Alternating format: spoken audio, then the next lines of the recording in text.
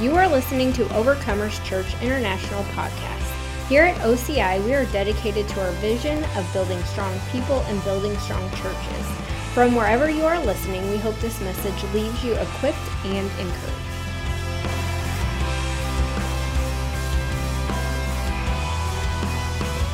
So I'm excited. Here's my other hat. I've been wound up, and I'll tell you what, I did sleep last night. And not only did I sleep, but the Lord gave me a dream. And you know what's so fun about that is actually the dream actually wasn't for you all yet.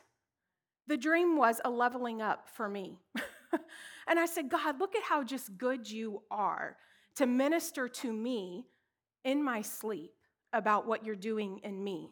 Because last night we were in here together in prayer, and we were praying over what the Lord is doing in you. But there is a work that the Lord is doing in me. And I want to just keep going. Brooke shared this, but I just want to keep going to this higher place with the Lord in worship in all kinds of areas. But this month we've been focusing on worship. So Kingston taught actually the first week, and then he talked about posturing our heart and about it being this default place, like doing it with intention so that no matter what is going on, you are ready to posture in a place before the Lord. And he talked a little bit about David, and we know already that the Lord said about David that he was a man after God's own heart. So we're actually going to get into a lot about David today. So, and then Mackenzie, she taught last week. And part of what she taught, she ministered out of Luke about not letting the rocks cry out. So Jesus was going into Jerusalem at that time, and his disciples were praising him and what was going on. And the Pharisees actually wanted Jesus to tell his disciples to be quiet, correct them. And Jesus said, if they don't, the rocks will cry out. Jesus knew that honor will not be withheld to the name of Jesus. It will go to its highest place that is intended to be all of the time. And so I love that picture. It is a call to us, and there is things going on inside of you guys. I've been hearing things from the Lord over the last few weeks, and then I've heard things from your mouths about what the Lord is doing. There's people that have been dreaming. There's people that the Lord is talking to them about their place of worship with the Lord. And I love that, because that is the Lord's heart, to continue to take the word of the Lord that you are hearing and go back to this place with the Lord and say, Father, do the work in me.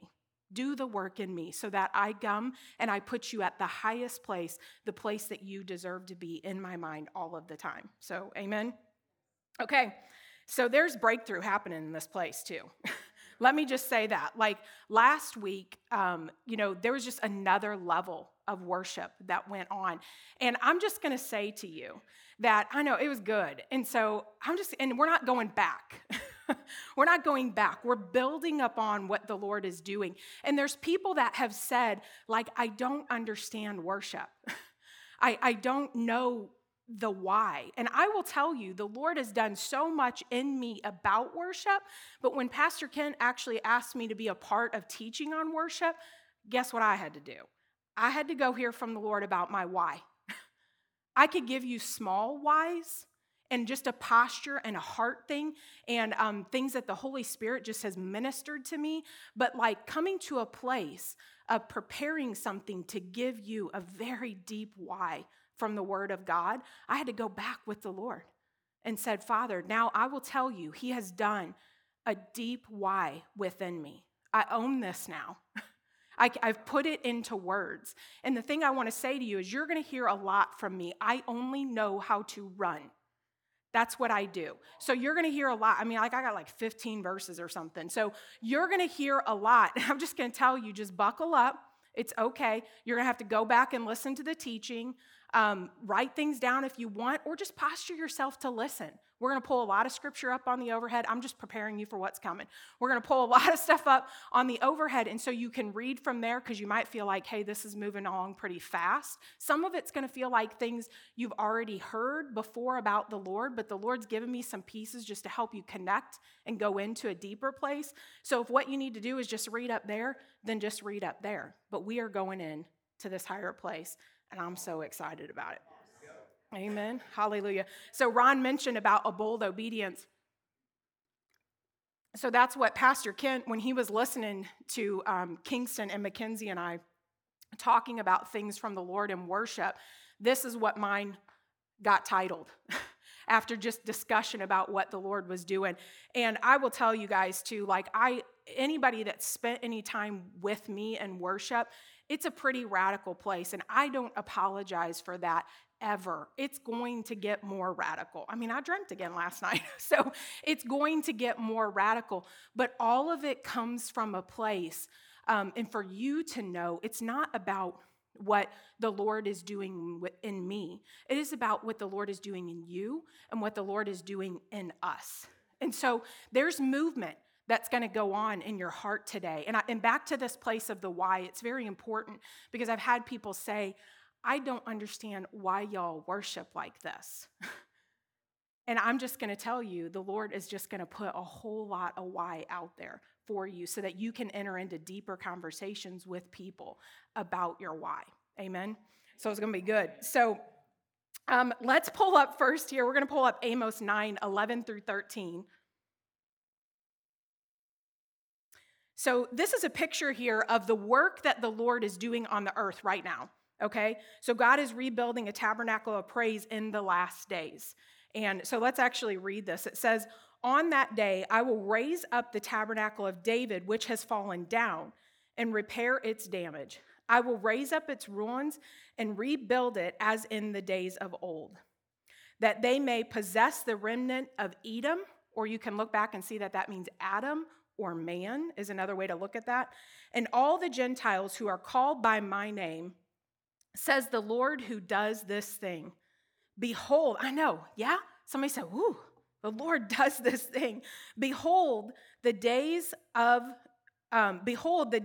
coming, says the Lord, when the plowman shall overtake the reaper and the treader of grapes, him who sows seed. The mountain shall drip with sweet wine, and all the hills shall flow with it. Well, that's a lot right there. I'm not going to hang out in this place very much because I have so much I want to say to you, but I want you to know that the Lord's intent in last days is to see the tabernacle of David be restored and be rebuilt. Why? Why is that? And it's a work, it's a posture, it's a praise, it's a house of praise. So why is the Lord saying that? And so I want to get into talking about a lot of things about David.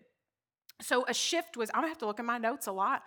I like to just talk and I like to walk, but I have so much to give you that the Lord said, stay on it and give it out. So it's going to be good. So there was a shift happening on the earth in the time of David.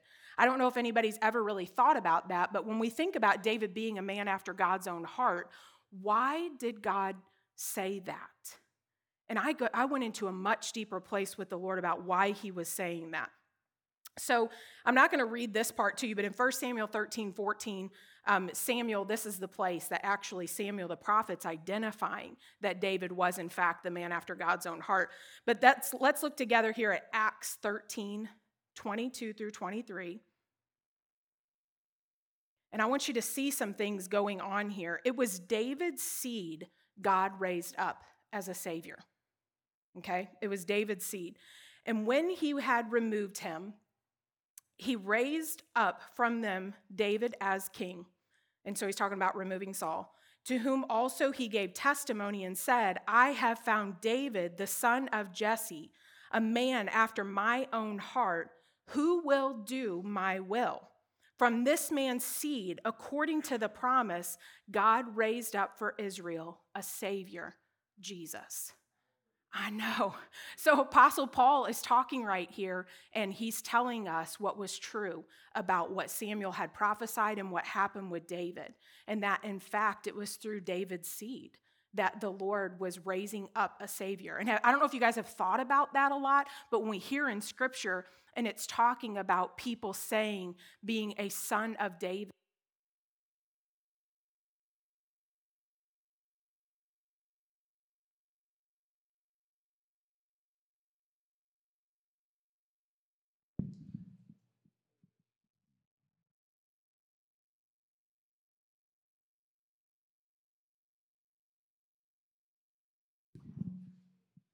All right, no problem. Now we got to mic check this whole thing. I'm going to talk until we get it figured out. Hallelujah. Yep. Okay. I'd actually rather go back to that. When you're done with that, I'm going to go back to that one. It's no problem, right? And actually, the enemy likes to use things like this like a distraction. Like, it's been a long time since we've had a mic die around here because these guys have been like on it. And so the enemy likes to just use stuff as distraction. So everybody just throw it out right now and don't let it have an ounce, okay? So God, I wanted to talk about right here. So I said that Jesus, the Lord, actually, there's something going on in the earth because God is actually saying it is from David that I'm going to actually raise up a king. So even we can hear like in the temple when Jesus was like clearing it out because he didn't like what was going on. And then healings were taking place that actually the children rose up and they began to say, Hosanna to the Son of David. Even the children knew the lineage in which Jesus came from. Why? Why? And so we're just going to keep going into that place. So 1 Samuel 16, 1 through 13, this is going to be some things that you're familiar with already, but there's some new pieces that the Lord's going to have me highlight, and that's where I want to actually hang out with you guys. So 1 Samuel 16, 1 through 13, I'm going to turn around actually to read it.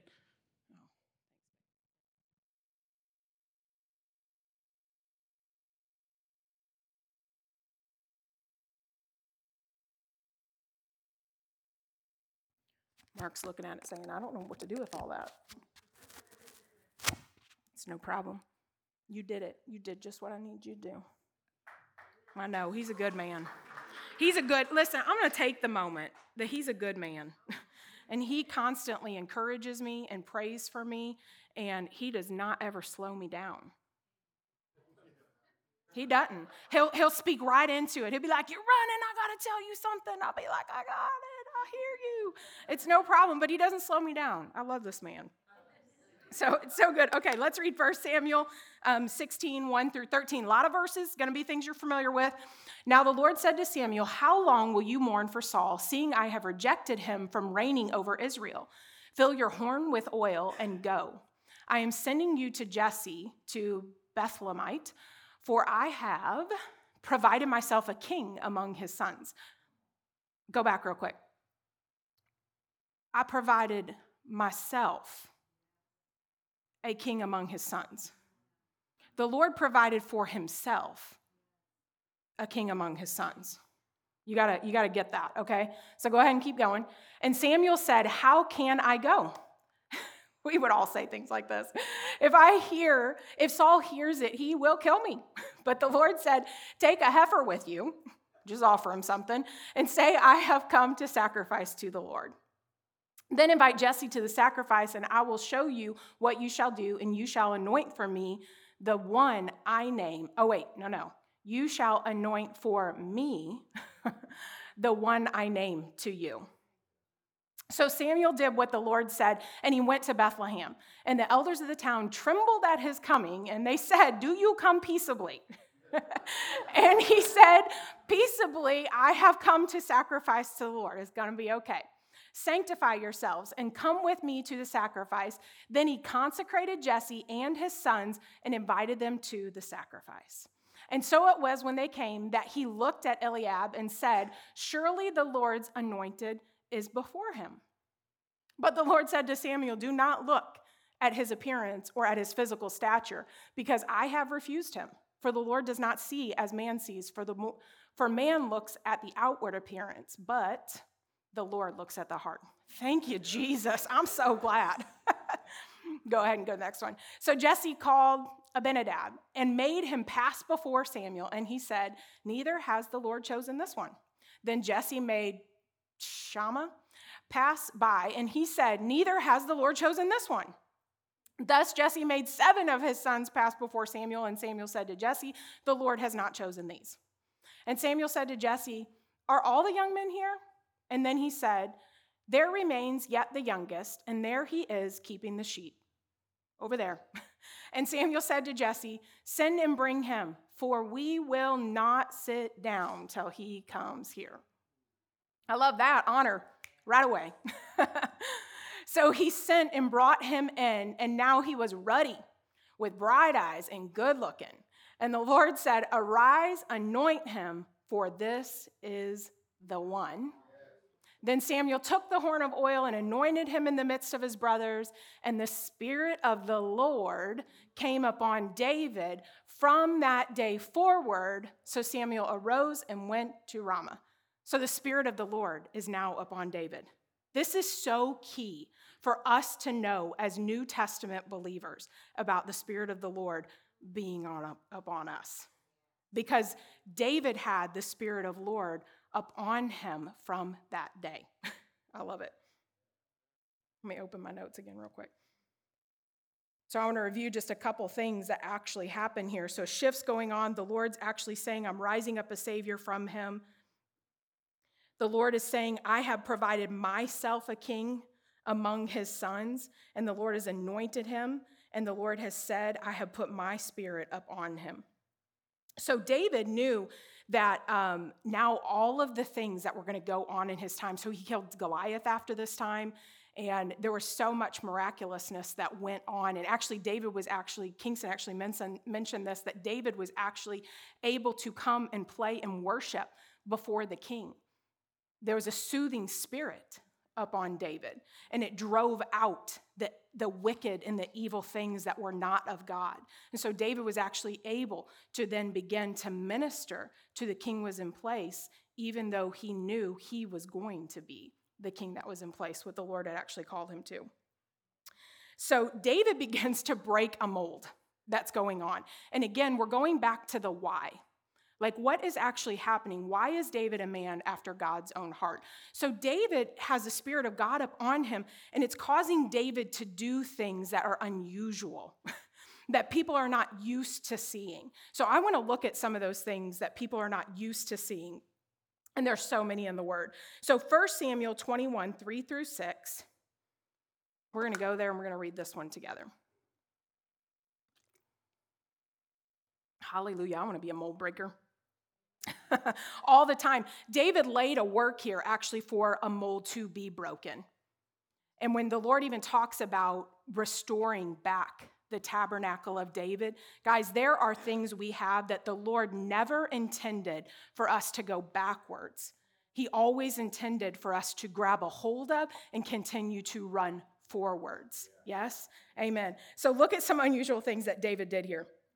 So David ate showbread, which went before the Lord, and it was actually supposed to be like priests got to eat that stuff after it had been before the Lord, but not the common people. And I want you to see this. So 1 Samuel 21, 3 through 6, now therefore, what have you on hand? Give me 5 loaves of bread. So David, let me backstory. So David, he actually was running from Saul at this point, and he comes to one of the priests, and he's like, me and my people, we're hungry. These men who are with me were hungry, like we need something to eat. So this is what David is saying to the priest in this place. He says, now therefore, what have you on hand? Give me 5 loaves of bread in my hand, or whatever can be found. And the priest answered David and said, there is no common bread on hand, but there is only holy bread. If the young men have at least kept themselves from women.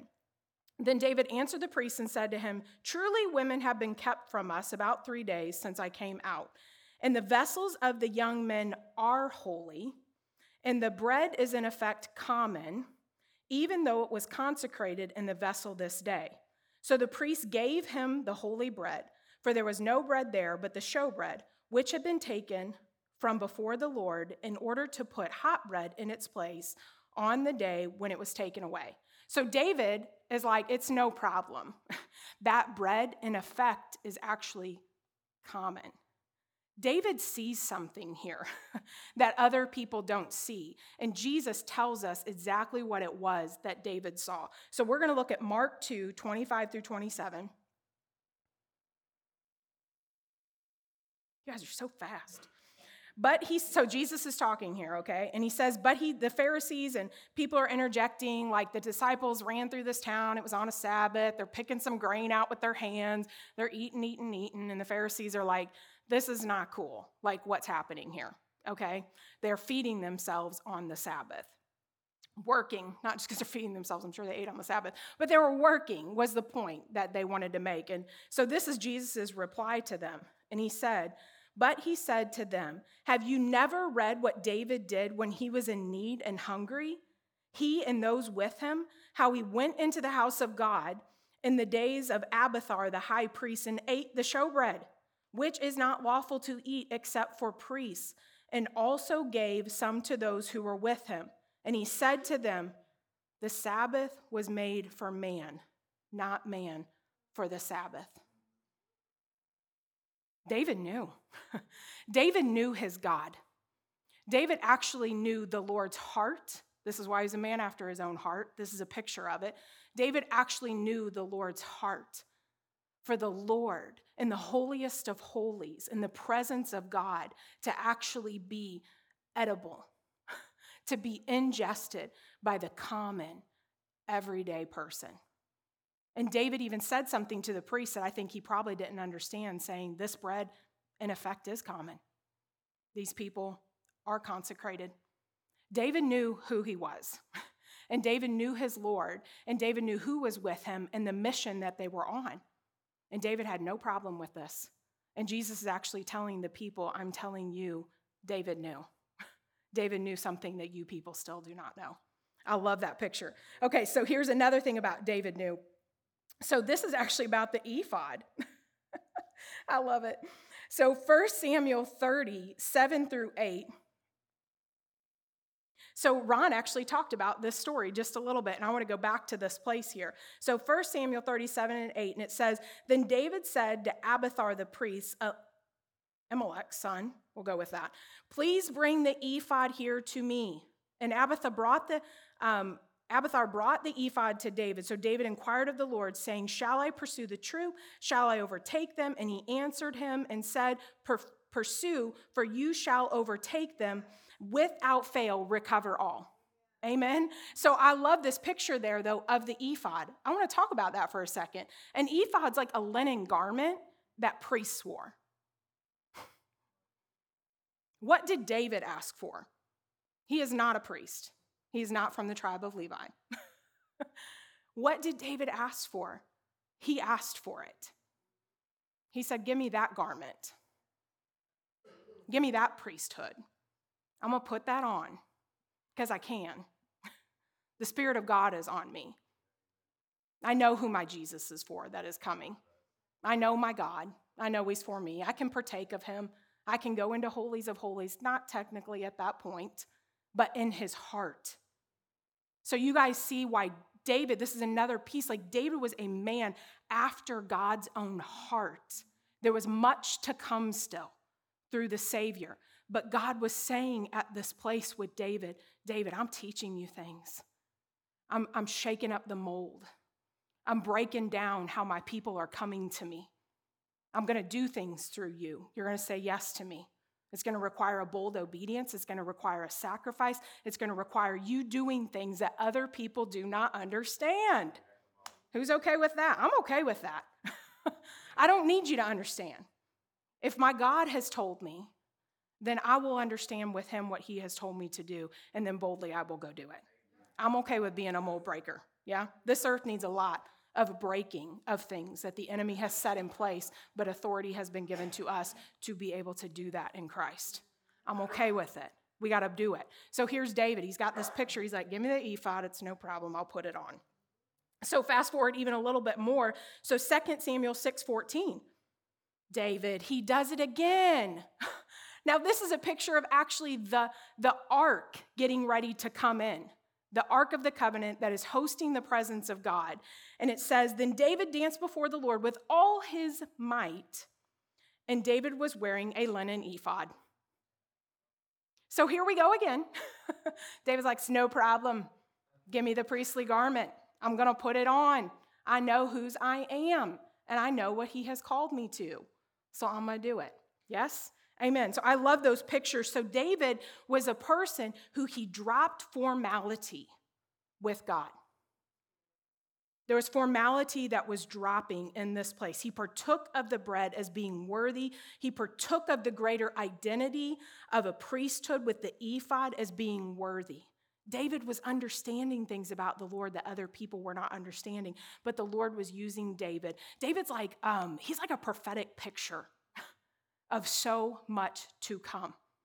And it made many, many things happen through the life of David that rocked the boat for many people. But David's name keeps getting referenced throughout the Word of God in the New Testament.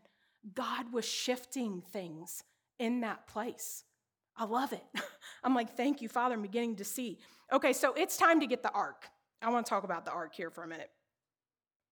So David's now king, and he wants to go get the ark because the tabernacle that David is setting up for the Lord, it's actually empty. And David has a hunger within him for the presence of God to be established for the common everyday person. There's something that's going on here that's different if you haven't thought about it. I actually just learned some new things studying.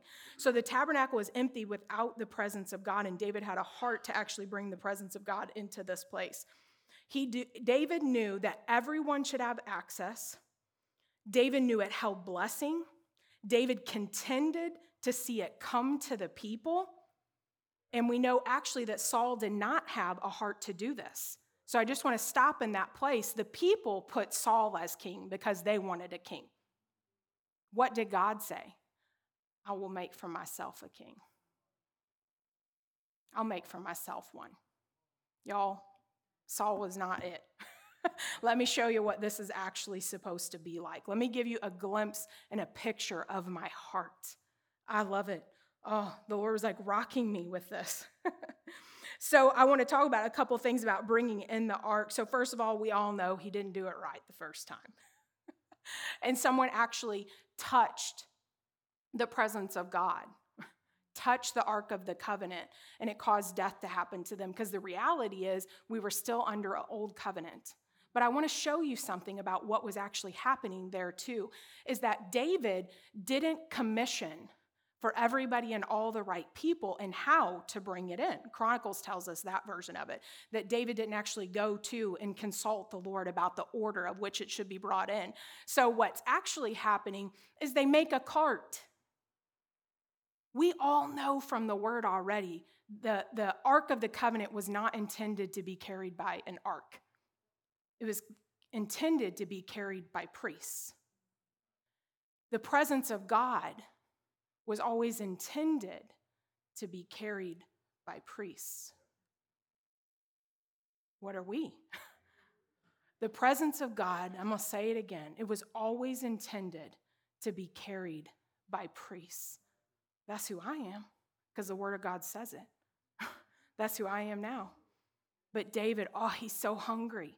He's so hungry to see the right things of God be done. So even though he kind of messed it up there, I love this picture too, okay? So like, what's his name, Uzzah or something? He dies, okay? So dead because he touched it. And so they set it all down. And David, he actually doesn't inquire of the Lord. He asks a question like, how am I supposed to get this thing in, And so he walks away from it. He leaves in someone else's house. And I'm like, what on earth? But listen, someone runs to David 3 months later and says, David, their house is being blessed. And David's like, we got to go get it. That's right. That's right. We got to go get it. We need the presence of God. So I love that picture even for us, that we can have moments and be like, I'll set something down I wasn't supposed to set down. The presence of God is not something we should ever stop contending for, or we should ever walk away from, or we should ever set down. Okay? So David is seeing this, and he's like, blessings. I need blessings in my kingdom. I need blessings in the city of David. I got to go get it and come bring it in, because it isn't just for me. It's because this is what is due honor and glory to the name of God. I know him. That's right, God. Thank you. I know you. I know you. Let me go back. Let me go get it. This time, he rallies everyone. It is wild, actually, to look at. It's in Chronicles. Y'all can go look it up. It is wild to actually look and see who all David brought. Because, there was like doorkeepers for the ark. There were like people in position everywhere. There was a host of people that it was like, these are the right people. And so, but then all of them, so when all of the priests and the people from the tribe of Levi, when they all were together and they all are ready and they're all going to carry it in, there was loads of them in position. And so I love it. So here it comes. So here comes the ark of God, and they're bringing it in. And this is actually where a reposturing went on David's heart. From the first time he tried to bring in the presence of God to the second time that he brought in the presence of God. Like he was in a repentant place. I guarantee that, where he said, Father, like we need to go higher. Father, I need to put you at the highest place. There's no halfway doing it. There's no middle ground. It's either all or nothing. It's either everything that you said or it's not coming at all. And so David said, okay, so let's do it. So here they get the caravan of people and they're bringing it in.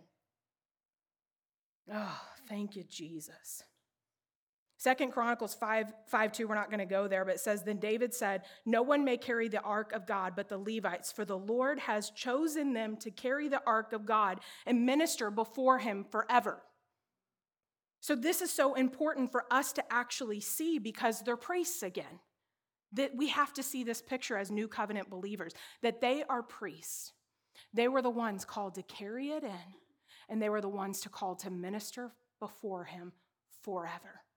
And David knew it. But the thing is because God is revealing himself in his heart through David. Again, David's doing unusual things right here that people are like, I don't know why he's doing it. And sometimes I read things and I'm like, I don't know how he lived. I think that sometimes. I'm like, he lived through it. It's like David knew, but remember who the Spirit of God was on him? Do we have moments that we believe that God is calling us to do things where we might go, I don't know how I'm going to live through this? And God's like, it's no problem. You be obedient. You do what I've told you to do. My Spirit is upon you. And so obedience is what I require of you. Yes? Amen. Okay, so I want to talk about 2 Samuel 6, 21 through 23. Such a beautiful picture. And let me back up. Before I read this verse really fast, let me back up and say just a couple things about what was happening when the ark was being carried in the second time, okay? The Lord helped them, the word said. The Lord helped them. So he wasn't helping them the first time, just so we all know. David was doing it, and he was doing it wanting to honor the Lord. But now in the second place of the priests carrying in the presence of God, the Lord helped them do it. There was joy upon them in the doing of it. They brought a willing sacrifice, and there was a boldness of dancing that went on in the doing of it. So good. Okay, so let's read 2 Samuel 6, 21 through 23. Oh, I love this. Okay, so the ark has actually come in already in this place. Okay, so I want you to see something that's going on between David and his wife, Michal. We've heard about this story. She did not like his undignified dancing that went on. But I want to look at this story, okay? How I relate to this. My husband does not give me a hard time about any undignified dancing that I do. So I am so thankful for that. But it's true though. Couldn't he be like, what is that woman doing now? But he doesn't, but he does him with the Lord. And I was there. When the breakthrough was happening in worship for my husband. I was there when it went from this place to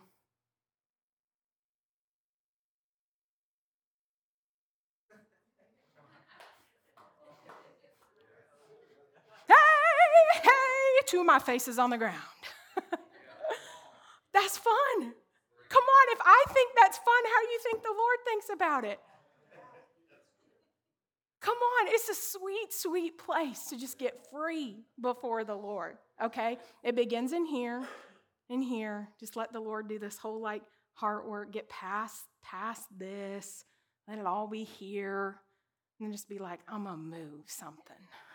I'm going to move something. Okay, so 2 Samuel 6, 21 through 23. So they have now brought it in. And David's having to deal with his wife about what has happened here. So then David returned to bless his household. Now, come on, look at what he's trying to do. He knew that there was blessing in the presence of God. He knew that they had brought the ark in, and he's here saying, bless my household. That's it. Blessings upon us. Oh, his poor wife. And Michal, the daughter of Saul, came out to meet David and said, how glorious, I'm going to do it sarcastically because I know that's what she did. How glorious was the king of Israel today, uncovering himself today in the eyes of the maids of his servants as one of the base fellows, as one of the lowly. You uncovered yourself as one of the dirty, rotten, lowly scum that are serving you. Who do you think you are? Who do you think you are? I can hear her. Who do you think you are? Oh, you're so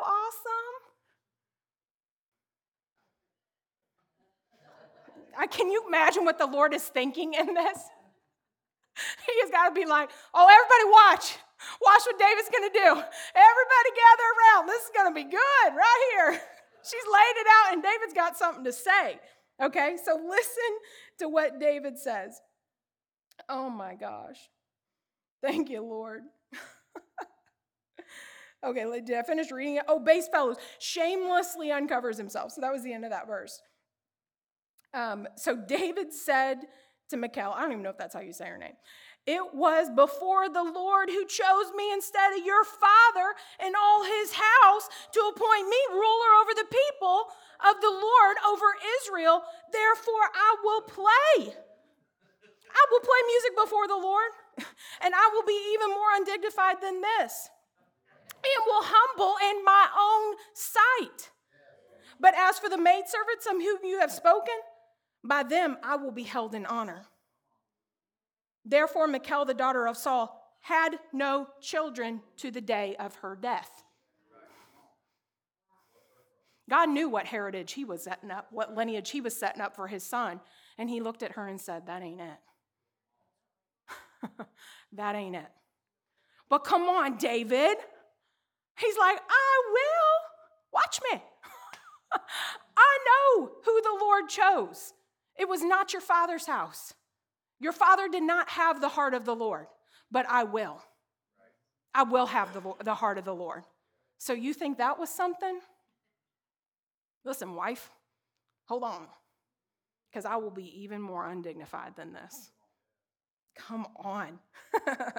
Okay, so I want to talk about this picture really quick here about the tabernacle of David versus Moses. So these two tabernacles, if you did not know, were in existence at the same time. Okay, and they were not that far from each other either. So Moses's was a heavenly picture that was happening, that the Lord clearly instructed at great detail of how things in the presence of God should be set up. But the Lord was allowing something different to happen here with David in the presence of God. The Lord was allowing and ministering to David's heart about the presence of God and how to come bring it in and set it up. So while Moses' tabernacle was there, did not have the Ark of Covenant in it at that time, David built a tabernacle of praise, and he established the Ark of the Covenant in that place. This is powerful for us to actually see this.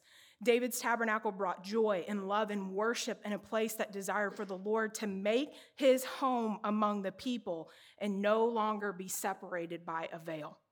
David's tabernacle was surrounded by musicians and a prophetic picture of the availability of God, free worship before the Lord for all.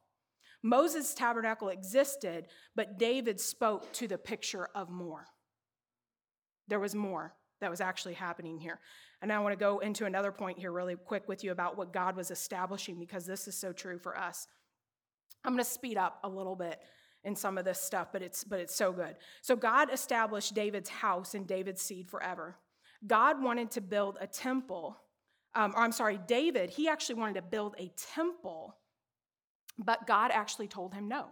So this was a tabernacle that David set up, like a tent, okay? So he sets up like a tabernacle. It was really informal compared to what Moses' tabernacle was actually set up and existed at that time. But David had a heart to want to actually build a place for the Lord.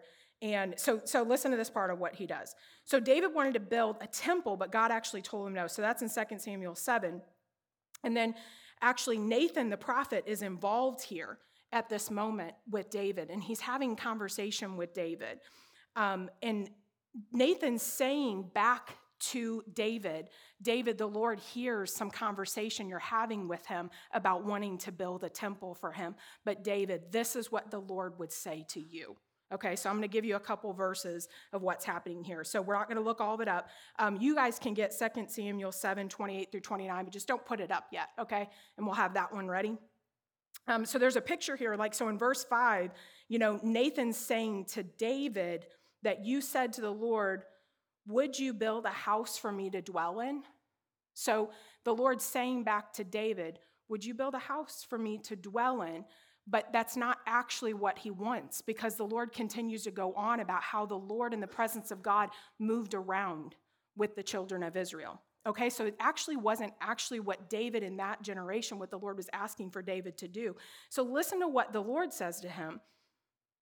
In verse 11, it actually says, David, you're saying to me that you want to build me a temple, and I'm saying to you, I'm going to build you a house. That's actually was the Lord's response to David, is I'm going to build you a house. I'm going to establish you. I'm establishing a lineage here, David. You're a man after my own heart. So you're worried about the higher thing with this beautiful, glorious temple happening for me. And I believe that was totally honoring to the Lord. But there's first things first, where God is saying to him, you want that for me, and I'm telling you that I'm going to establish and build a house for you.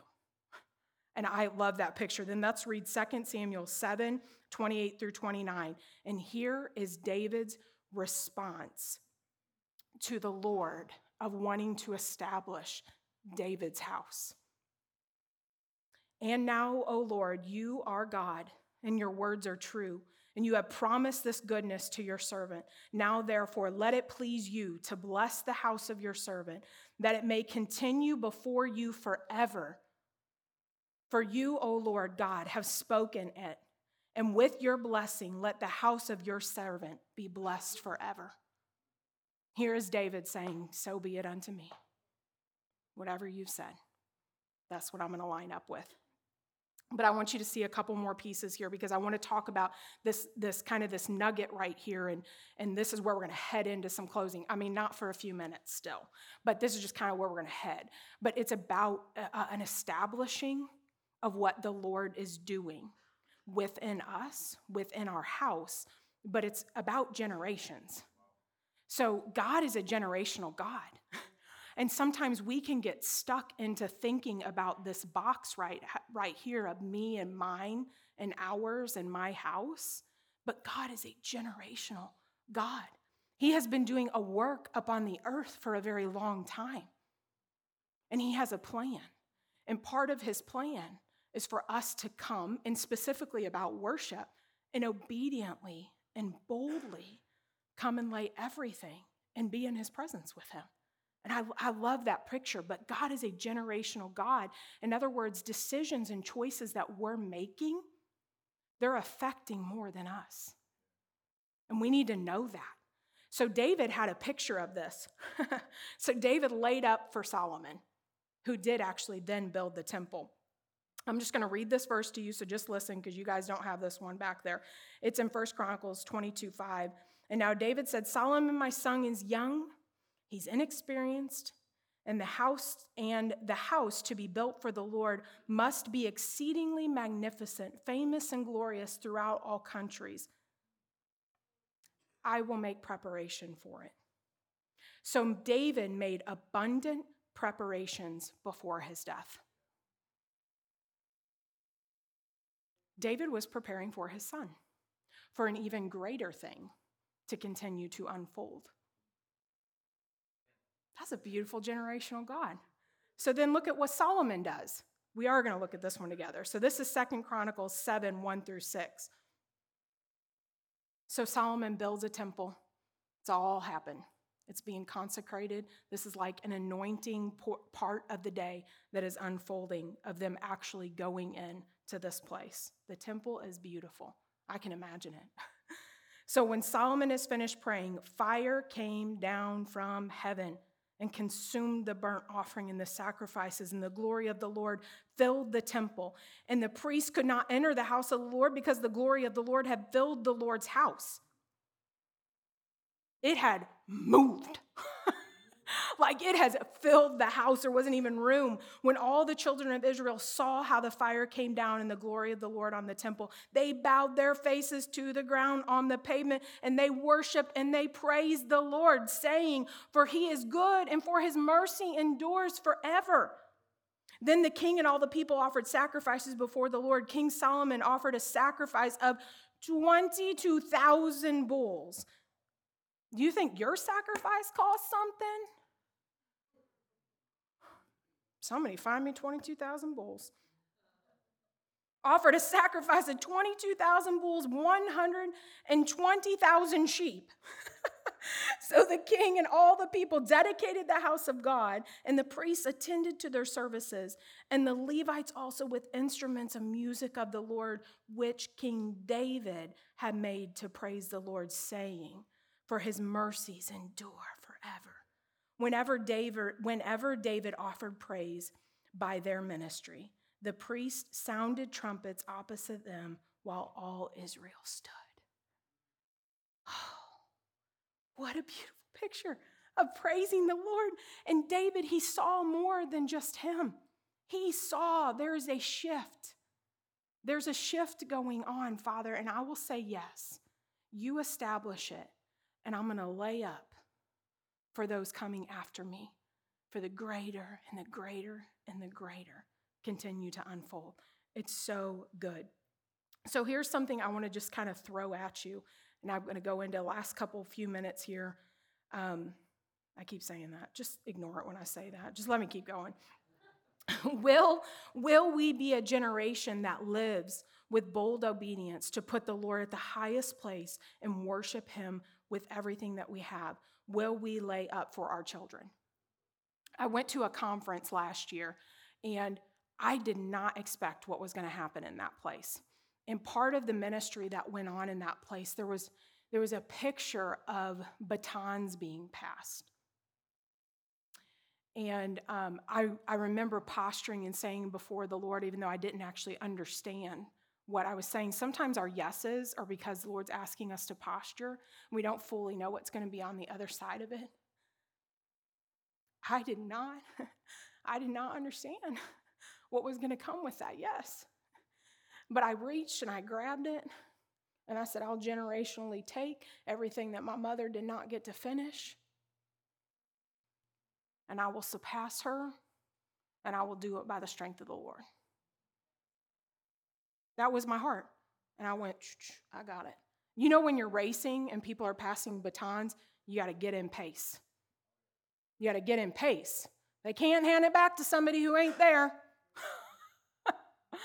And the Lord was doing such a work in me. And over actually the last year, the Lord has unfolded such a beautiful picture of what he has shown my mom. And last night, my dream had to do with what he was showing me. I said, I grabbed it, I'll have it, and I'm going to run. I'm going to run. I'm going to say what my mom said about my siblings. I'm going to say what my mom said about my family. I'm going to say, and it went from that place of I'm going to say everything that the Lord was saying about us that he showed her to, I'm going to say what the Lord is showing me. I'm going to say what he showed her, and I'm going to say this. I'm going to say what he showed her, and I'm going to say more. That's a baton passing. I'm like, I'm going to do that.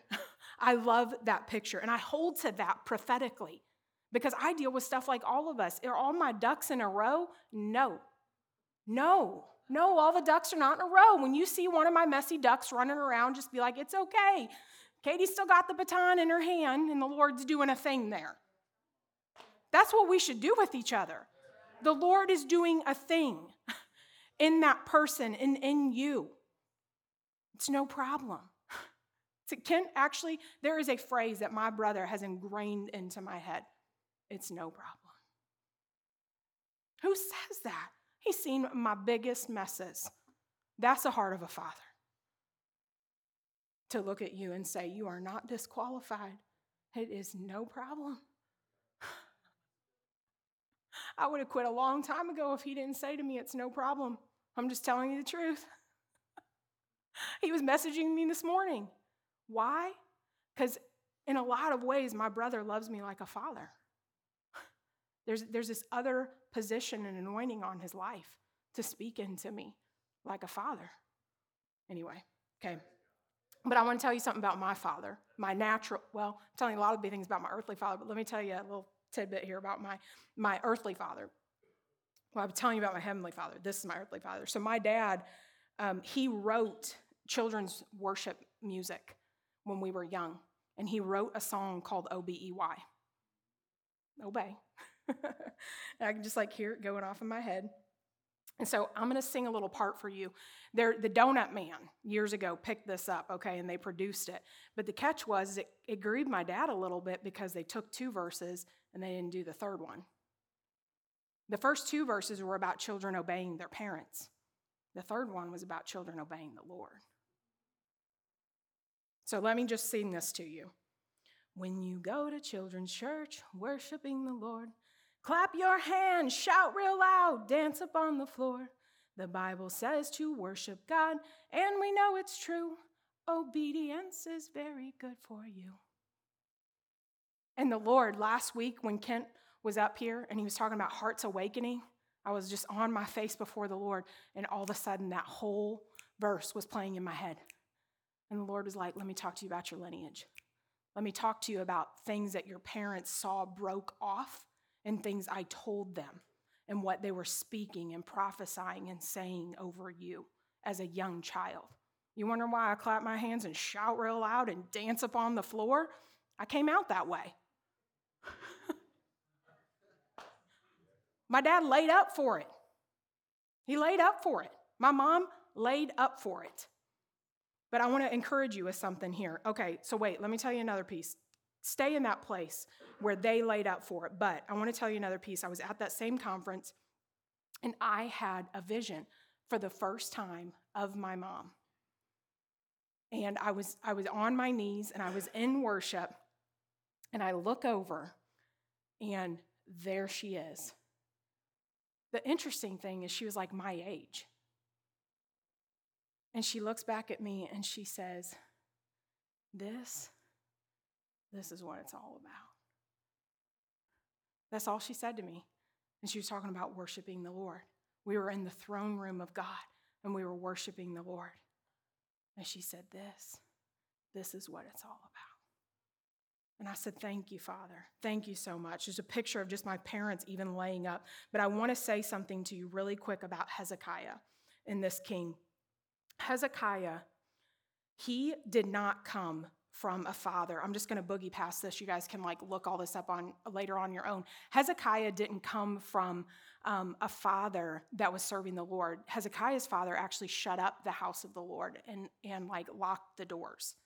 When Hezekiah came into reign as king at 25 years old, 25, and in the first year of his reign, he opened the doors to the house of the Lord. He tore down the high places. High places going out are places where people are worshiping and putting other things above God. There are other idols and other places of worship and sacrifice. He tore down the high places, and he brought everybody back into the feasts with the Lord at 25 years old. And the work happened so much that the Lord, he made a singleness of heart because of the obedience with the people. This is all in the word. He made a singleness of heart because of the people and their obedience. And the Lord did a work suddenly. That's what the word says. There was suddenly a thing going on because everything was happening so fast. And I want to encourage you that with whatever lineage you came from, Hezekiah didn't come from an earthly father that was worshiping and putting the Lord at the highest place. But Hezekiah determined in his heart, it's all going to change with me. It's all going to change with me and mine. And then you know what Hezekiah was known as? A son of David. The word says a son of David. He wasn't actually a son of David, but yet he was a son of David. Because Hezekiah was actually saying, my heart too. That's my father who did that thing. And I'll be known as a son of David too. I totally love that picture. Okay, so if the worship team wants to come up, we're actually going to go back into a place of worship. And I'm going to leave you guys here, though, with about 3 more verses while they're kind of getting ready. The word says about us now that we are true worshipers. So let's look at John 4:23 and 24. As we get ready to go into worship, I want you to think about these last kind of 3 verses that we're going to look at. And I want you to understand things that David was laying up for and a prophetic picture of that is ours. That is ours now. So in John 4:23 through 24, this is Jesus speaking. And this is actually after the story of the woman of the well. I think it's fun that this is what's coming next. But the hour is coming and is now when the true worshipers will worship the Father in spirit and in truth. For the Father is seeking such to worship him. God is spirit, and those who worship him must worship in spirit and in truth. God is spirit. I am so thankful that I have the Spirit of God on the inside of me. Yes, and here's the thing I'm going to say to you about this is don't quench the Spirit. Don't. There's an obedience and a deeper place that the Lord's asking for people to go into and worship with him. Because he understands what happens when you surrender and lay everything down. He understands not only is honor brought to his name, but there's a work, there's a transfer of what happens with all of us when we go into this place of worship with the Lord. So quenching the Spirit looks like putting the fire out. Quenching the Spirit looks like the Lord's asking me to move, shuffle, do something different. But more than in this moment, it looks like not choosing to make the Lord at the highest place in all that we're doing. A lifestyle of worship before the Lord.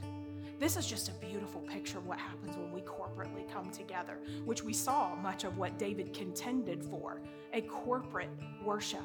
But it began intimately in his own heart with the Lord. And that's how, from that intimate place, it turned into more. We want this intimate place with the Lord so that it turns into the more. It turns into the thing that other people get to eat of and partake of. This is the more from this intimate place with the Lord. Hebrews 4:16, and I'm just going to go. They may not have time to pull everything up, but it says, "Let us come boldly to the throne of grace, that we may obtain mercy and find grace to help in the time of need." David knew this, y'all. He did. He knew this. He said, I'm going to come boldly into the throne because I'm going to find grace and I'm going to find mercy. And boy, do I seem to have some trouble around me. So he said, but it's no problem. My God has given me an invitation in. And remember, the Spirit of God was upon David. So what David was simply doing in obedience was responding to truth. Responding to truth because the Spirit of God was upon him. This is the last verse I'm going to read. So 1 Peter 2:9. It says, but you are a chosen generation,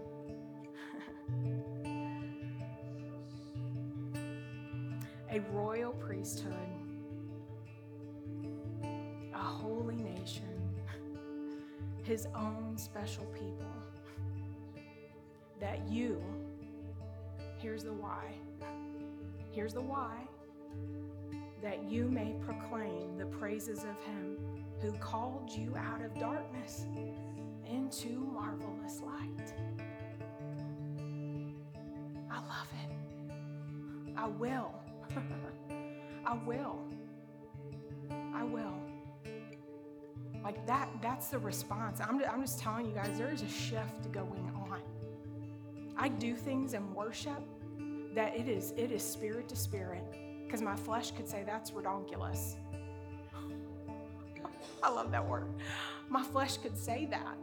My flesh has even said, I do not understand what all this is. I do not understand why I look like I am conducting a symphony right now. I do not, I'm being real with you. I do not understand, but I will not quench the Spirit. The Spirit of God is upon me, and I am a true worshiper, and I will worship Him in spirit and in truth. I will say yes. It is mine. I am His chosen. I am a royal priesthood. I'm a holy nation. I will. If God is changing your life through this ministry, join us in reaching others by partnering with us today. If you would like to give or would like more information on how we are making a difference, visit ociperryville.com.